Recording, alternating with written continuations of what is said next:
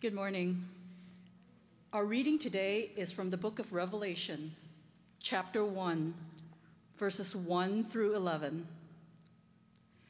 The revelation of Jesus Christ, which God gave him to show to his servants the things that must soon take place.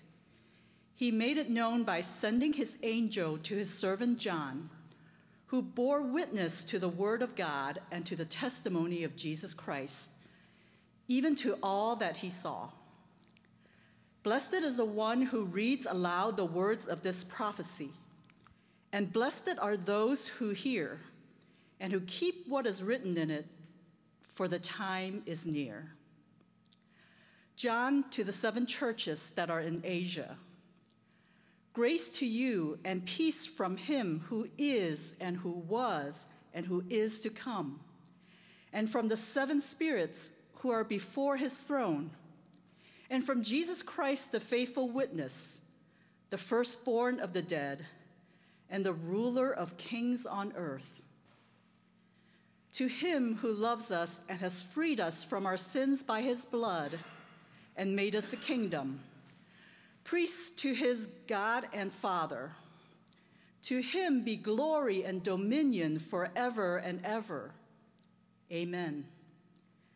Behold, he is coming with the clouds, and every eye will see him, even those who pierced him, and all tribes of the earth will wail on account of him. Even so, amen. I am the Alpha and the Omega, says the Lord God, who is and who was and who is to come, the Almighty. I, John, your brother and partner in the tribulation and the kingdom and the patient endurance that are in Jesus, was on the island called Patmos on account of the word of God and the testimony of Jesus. I was in the Spirit on the Lord's day, and I heard behind me a loud voice like a trumpet saying, "Write what you see in a book and send it to the 7 churches, to Ephesus and to Smyrna and to Pergamum and to Thyatira and to Sardis and to Philadelphia and to Laodicea." The word of the Lord.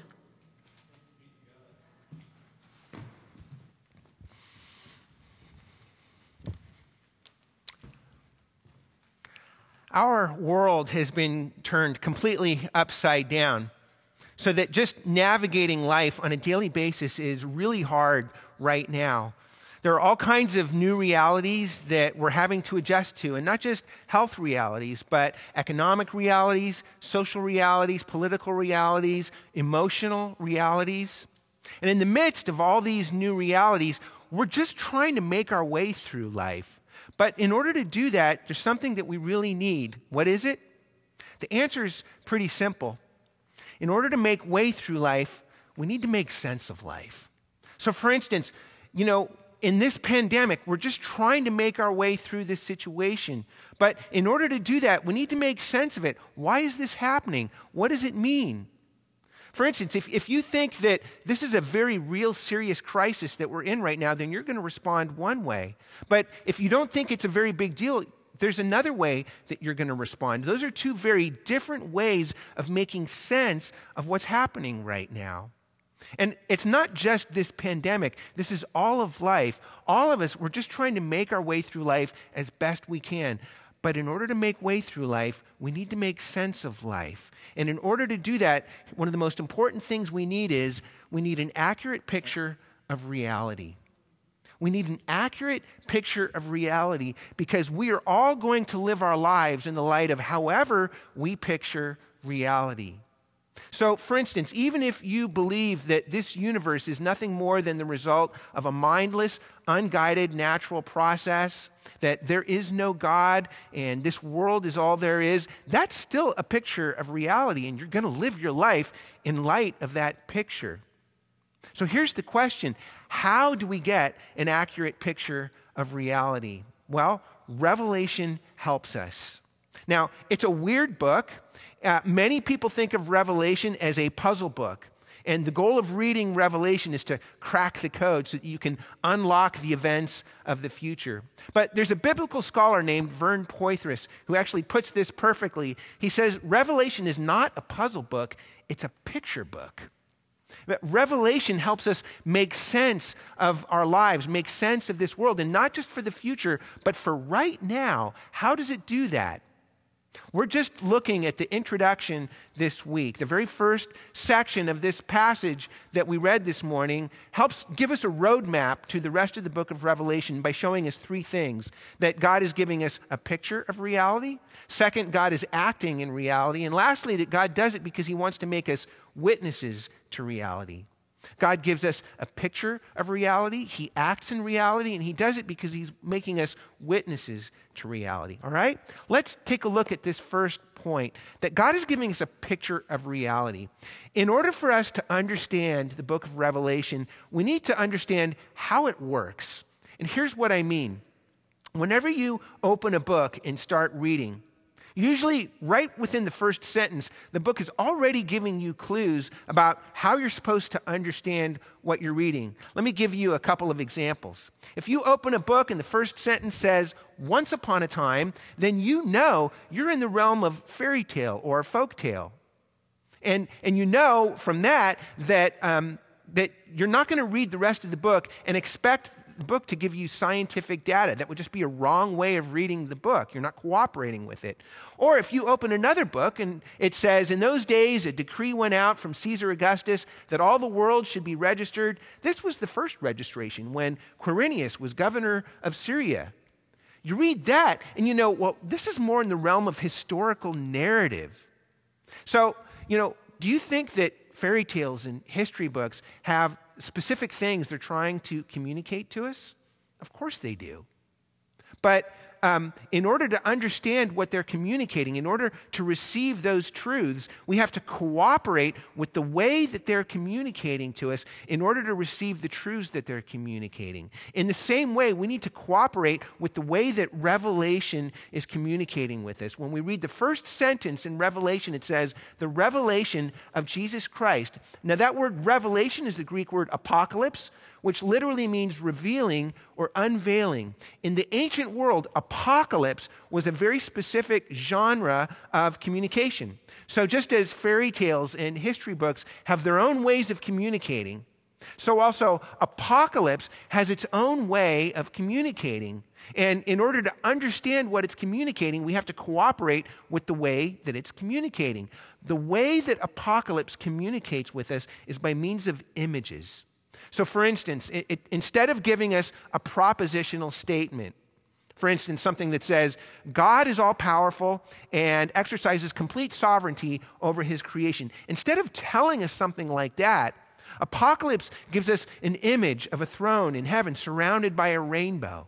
That's actually from Revelation 4, and we'll look at that in a few weeks. But that's a very different way of communicating, isn't it? It's not a propositional statement, it's a visual image. Now, do you think that the statement is somehow truer than the image? Well, not at all. In fact, the image is able to take the truth of the propositional statement and actually make it more real to us so that we're not just understanding it with our mind, we actually feel it, we remember it, we experience it. Friends, Revelation doesn't only operate at the level of reason. Revelation operates at the level of imagination. It's a visual world. And the reason it does that is because we have a problem. Our problem is that we look at the world around us and we think that we're getting an accurate picture of reality. We're not. The images in the book of Revelation are God's way of saying, I want to show you what reality looks like from my perspective. Revelation is a visual world, and when we enter into that visual world of images, it helps us see an accurate picture of this world that we live in. One of God's main goals in the book of Revelation is to give us an accurate picture of reality. He gives us images that give us an accurate picture of reality. Now, here's why this is so important. Whether you're exploring faith or whether you've been a Christian for decades, we all live in a world in which we are constantly being shaped by images. Whether through television or billboards or magazines or especially through social media, the images that fill our world have a powerful impact on the way that we picture reality. So let me give you a few examples. For instance, where do you find true happiness? The images that fill our culture are constantly telling us that in order to find true happiness, you got to have this TV or this smartphone or this car or this pair of shoes or this pair of jeans or this particular style of eyeglasses or whatever it might be. And we could say all day long, oh, I don't believe that true happiness is found in consumer goods, but look at our lives, look at the world. Those images have a tremendous pull and power over us. Or let me give you another example. What is true beauty? The images that fill our culture are telling us that true beauty means looking a certain way or weighing a certain amount or having a certain body shape. And again, we could say all day long, oh, that's oppressive. We don't believe that's true. But those images are so powerful that they are having a profound impact in many of your lives. Or let me give you one more example. What's best for society? The images that fill our cultures, especially the news shows and the social media posts, are constantly telling us that what's best for society, that true human flourishing comes through a particular political party or political platform or political leader or political ideology. And ironically, a lot of us actually do believe that that's true. But what's going on with all of this?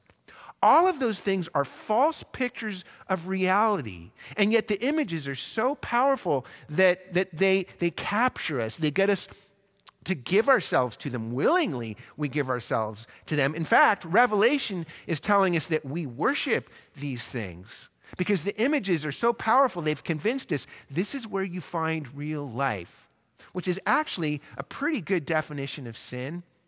In our world, sin is kind of a dead word. It doesn't really have much meaning in our world anymore. But Revelation is showing us that sin means being captured by false pictures of reality and worshiping those things instead of worshiping God. We need to be freed from these false pictures of reality. In Revelation, God is giving us counter images that give us an accurate picture of reality. Now, what are these images showing us? Well, that leads to our next point. We've just seen that God wants to give us a picture of reality, but second, we see that God acts in reality. Here's the next really important thing you need to know in order to understand the book of Revelation. Revelation is filled with hundreds of references to the Old Testament. And we need to understand those references in order to understand the book of Revelation. So it's kind of like, how hip-hop music works? It uses samples from older songs. So you're listening to a song maybe, and you're thinking to yourself, wait a minute, where have I heard that before? And you realize, oh, that's from the Isley Brothers, or oh, that's from James Brown. Hip-hop takes samples from an older song in order to build a new song. In the same way, Revelation takes samples from the Old Testament in order to communicate images to us that give us an accurate picture of reality. Now, I'm not going to go through all the images and samples from the Old Testament that are in Revelation. We couldn't possibly do that. There are hundreds of them. But one of the first and most important ones is right here in verse 1. It says, the revelation of Jesus Christ, which God gave him to show to his servants the things that must soon take place. It says that Jesus is revealing the things that must soon take place. Now that is a sample from Daniel chapter 2, verses 28 and 29, which is talking about God's purpose to establish his kingdom here on earth. The world we live in is a mess. We live in a world in which everything is falling apart, a world filled with evil and poverty and sickness and violence and death. And Daniel chapter 2 is one of many places in the Bible that talk about God's vision to bring healing and renewal to the world by establishing his kingdom on earth. Now, how does God do that? Well, if we continue along, verse 4 tells us there's a formal greeting there. John says, to the 7 churches that are in Asia, grace to you and peace from him who is and who was and who is to come. Now that statement at the end is a description of God. It's actually God's self-description. But notice something very interesting about this. God describes himself like this. He says, him who is and who was. If we were to extend that pattern, we would expect it to say, and who will be. But that's not what it says. It says, who is to come. That is not a statement of being, that's a statement of action. In other words, God is not only telling us who he is, he's also telling us what he's doing. And what he's doing is he's coming into this world. He's acting in reality. Now, here's the million-dollar question. How does God come into this world? Well, verse 7 tells us. Behold, he is coming with the clouds, and every eye will see him, even those who pierced him. Coming with the clouds here is another sample. This one is from Daniel chapter 7, which talks about one like a son of man who comes with the clouds to destroy evil and establish God's kingdom here on earth. Friends, that is talking explicitly about Jesus Christ. Jesus is the one who's coming into the world. The way that God comes into the world, the way that God acts in reality, the way that God brings healing and renewal to the whole world is through Jesus. Now, Jesus already came once in the past. So when it says that every eye will see him, even those who pierced him, that's another sample. That one is from Zechariah chapter 12, and that is actually talking about the historical event of the crucifixion. You see, Jesus came once in the past in order to begin his purposes on earth, but he's going to come again in the future in order to fulfill his purposes on earth. Now, here's why this is so important. Remember what we said. In order to make sense of life, we need an accurate picture of reality. If this is giving us an accurate picture of reality, and I understand many of you may not be convinced by that, but if it is, then you realize this is giving us a radically different paradigm about what it means to connect to God. How do you connect to God? Think about this with me. Traditional religion says that if you want to connect to God, then here's what you have to do. Here's the path that you must follow. Here are the rules that you must obey. Here are the disciplines that you must practice. Here's the ethical system that you must follow. Traditional religion is all about what you must do in order to connect with God. In fact, many of you were probably raised in a way that you were taught this about religion. But the gospel is not about what you must do to connect with God. The gospel is about what God has done to connect with you. Or we could say it like this. In traditional religion, we're the ones who act, and we're hoping that God will respond to us. But in the gospel, God is the one who acts, and we're the ones who respond to that. Because here's the thing, think about this with me. The more significant the event, the more significant the response to that event will be. So for instance, God willing, we're going to get through this thing, and when we start going to the airport again, we're going to still have to take off our shoes before we go through security. Why do we do that?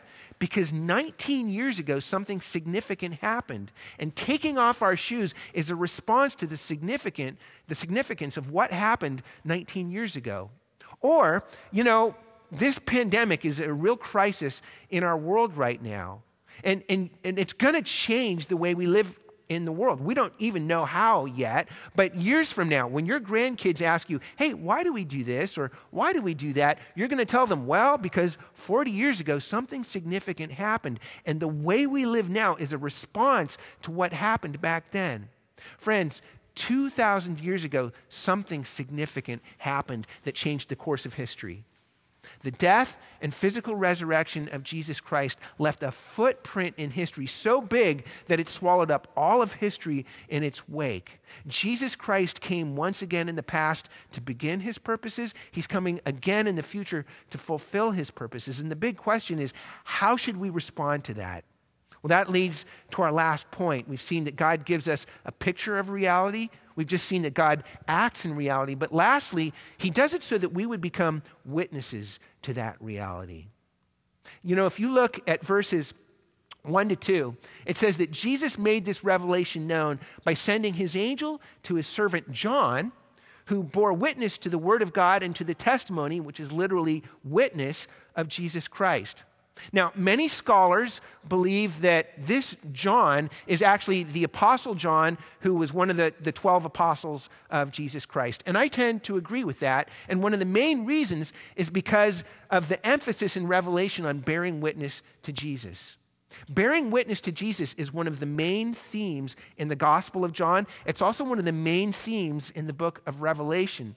So the Apostle John was an eyewitness to the life, death, and physical resurrection of Jesus Christ. In fact, you see that in verse 9. John says, I, John, was on the island called Patmos on account of the word of God and the testimony, literally witness, of Jesus.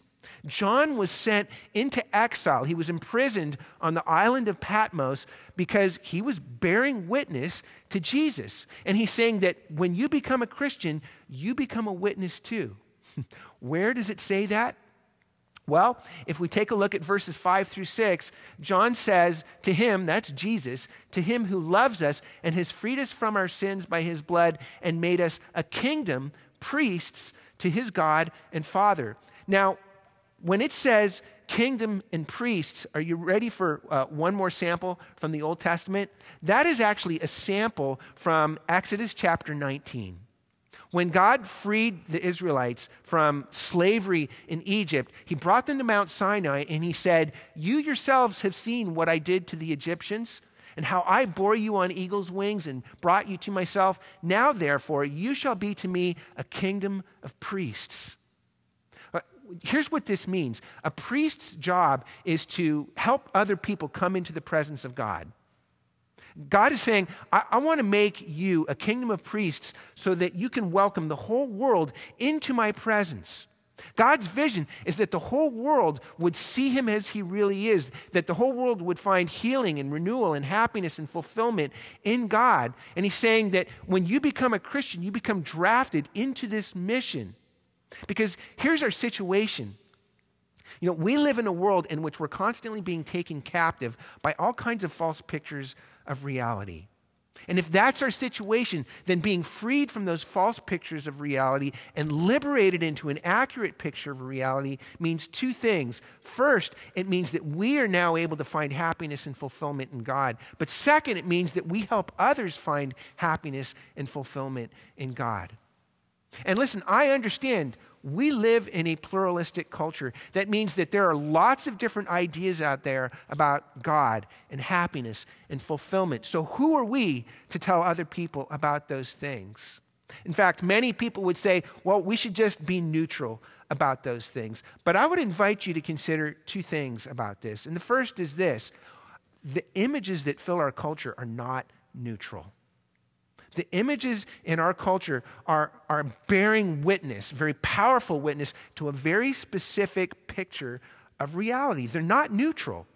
In fact, the narrative of neutrality in our culture, really, that's a myth.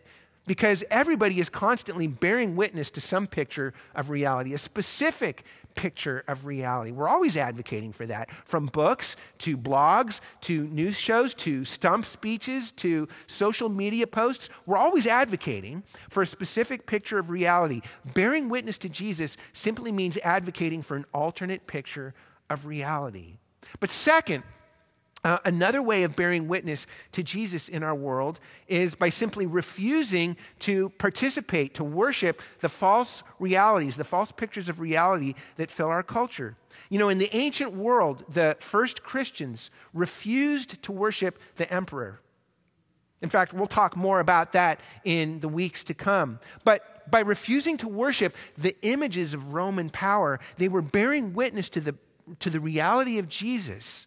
And so in the same way, when we refuse to use things like sex, money, and power the way our culture uses them, that's a way of bearing witness to the reality of Jesus. It's actually a protest against false pictures of reality. In fact, here's the way we could sum up the whole lesson, the whole passage this morning. It simply means this: that God wants to change our picture of reality so we can bear witness to his reality. God wants to change our picture of reality so we can bear witness to his reality. How are we going to do that? The only way we can do that is to fill our eyes and our hearts and our lives with the ultimate witness, Jesus Christ. Because verse 5 says that Jesus is the faithful witness. Now here's the question. How does Jesus bear witness to us? John says, to him, that's Jesus, who loves us and has freed us from our sins by his blood. Friends, the cross of Jesus Christ is the ultimate witness because it's the ultimate picture of reality. When they nailed Jesus to the cross, that was a picture of the reality that we have all been taken captive by false pictures of reality. False gods, false images that have taken us captive and lured us, tempted us into worshiping something else other than God and finding happiness and fulfillment in those things instead of in God. And that by doing that, we have actually violated God's love to us, and we end up using and exploiting other people as a result of that. For on the cross, Jesus bore the justice that we deserve, but the cross is also a picture of the reality that God loves you so much that he would shed his own blood in order to free you from false pictures of reality and give you the exalted privilege of being called one of his precious children. Friends, the cross of Jesus Christ, there is no other reality like that reality. In ancient Rome, the cross was an image of torture and shame and rebellion and death. But in the hands of Jesus Christ, the cross has been transformed into an image of reconciliation and honor and joy and life. Dear ones, I encourage you this morning, let the cross fill your eyes. Fill your heart and your eyes and your life with the cross of Jesus Christ. Let it bear witness to you of the ultimate, truest picture of reality. God wants to change our picture of reality so we can bear witness to his reality. Do you have an accurate picture of reality? Let your eyes feast on the cross of Jesus Christ. Let it fill your heart with his love and turn you into a witness to his reality. Let's pray.